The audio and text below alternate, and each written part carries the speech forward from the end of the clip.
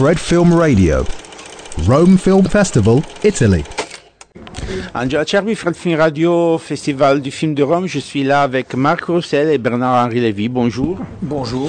Pour le film Notre idée du monde, c'est un documentaire sur des situations très graves que dans notre planète continuent à exister et qu'on peut-être trop souvent on s'oublie, disons. Et je voulais vous demander, Marc, l'idée du film, ça est passé comment et comment avez-vous construit toute la progression des lieux, voilà.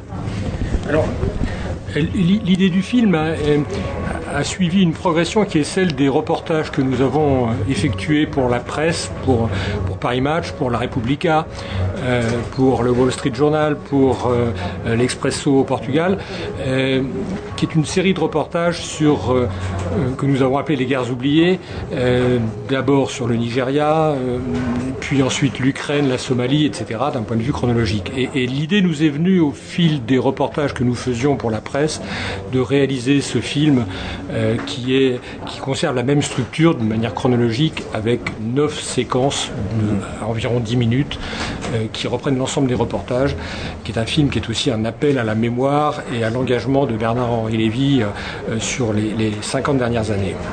Voilà, c'est exactement ça. Votre engagement, ça commence depuis longtemps. Après tout ce temps, qu'est-ce que vous avez aperçu que c'est changé, s'il y a quelque chose qui a changé? Rien n'a changé.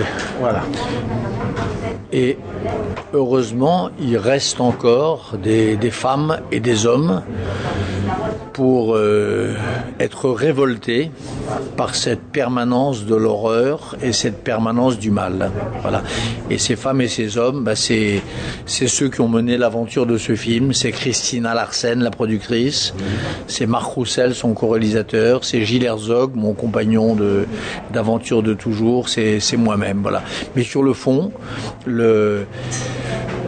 les horreurs que les hommes peuvent faire aux hommes, les massacres, la loi génocidaire qui mène l'humanité, cela malheureusement est toujours là. Depuis que je suis en âge de faire des reportages, cela n'a pas changé.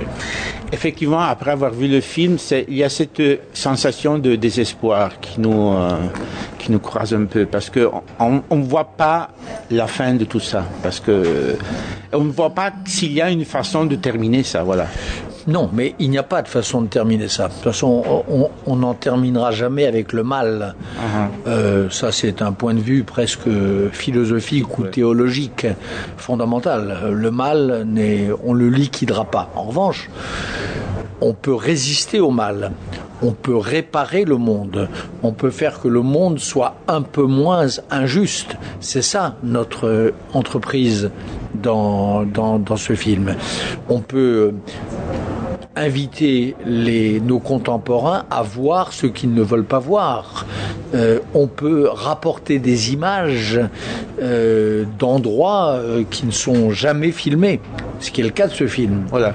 Au fond, d'ailleurs, je rebondis sur ce que disait mon ami Marc Roussel à l'instant. C'était quoi l'idée du film? C'était d'aller dans les 9 endroits, au fond, les plus difficiles du monde. Voilà, les plus difficiles. C'était ça le challenge. C'était un défi politique, métaphysique et presque physique aussi. Ouais. Nous voulions aller à Mogadiscio parce qu'il y a très peu de journalistes qui vont à Mogadiscio, très peu.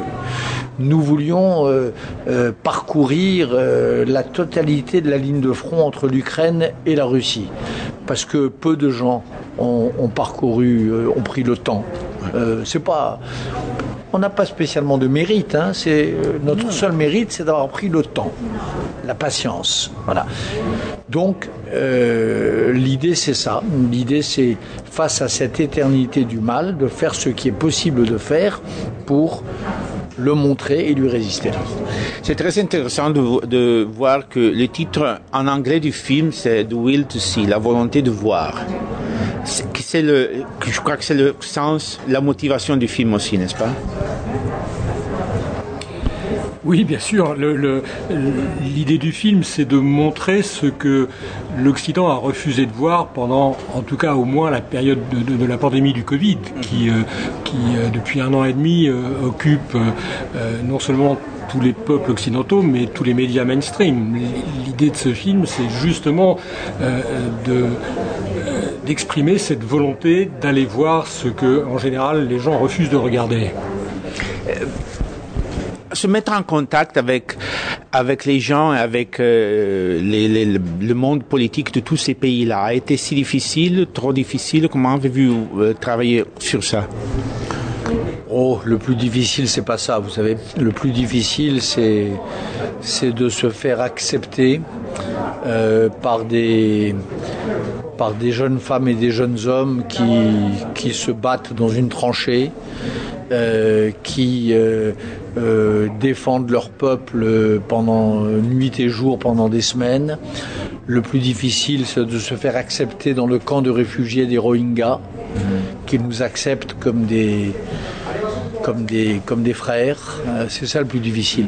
Voir le Premier ministre, c'est moins difficile que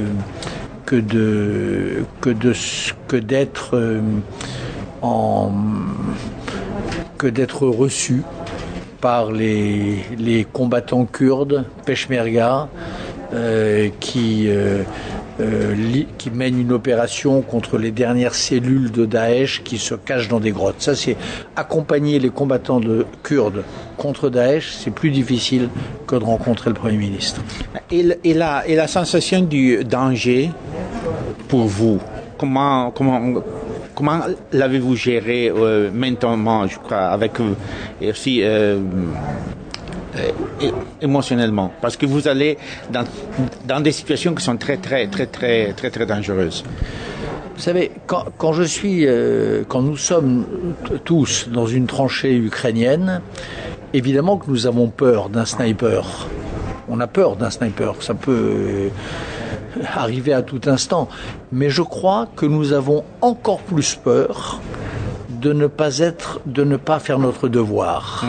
Nous avons encore plus peur d'avoir la capacité de montrer des choses et de ne pas les montrer. Quand nous tombons dans une embuscade en Libye, bien sûr nous avons peur. Des tirs contre nous, de l'intimidation. Moi je connais le plan qui est de bloquer ma voiture, de me sortir de ma voiture. Tout ça j'ai peur. Mais j'ai encore plus peur de ne pas pouvoir délivrer le message pour lequel je suis venu. C'est ça ma vraie peur. Je suis venu pourquoi ? Pour m'adresser aux veuves, aux mères et aux sœurs de tous les Libyens qui sont morts absurdement dans cette guerre civile interminable. Je veux m'adresser à ces femmes, les mères, les veuves et les sœurs. Je veux leur lancer un appel et je veux qu'ensemble nous lancions un appel pour la paix en Libye. Ma vraie peur, c'est de ne pas pouvoir lancer cet appel. C'est ça ma peur. Bon, merci beaucoup. Merci beaucoup à Bernard-Henri Lévy et Marc Roussel pour le film Une autre idée du monde. Je suis Angela Cherby pour Fred Film Radio de Festival Insider. Fred Film Radio.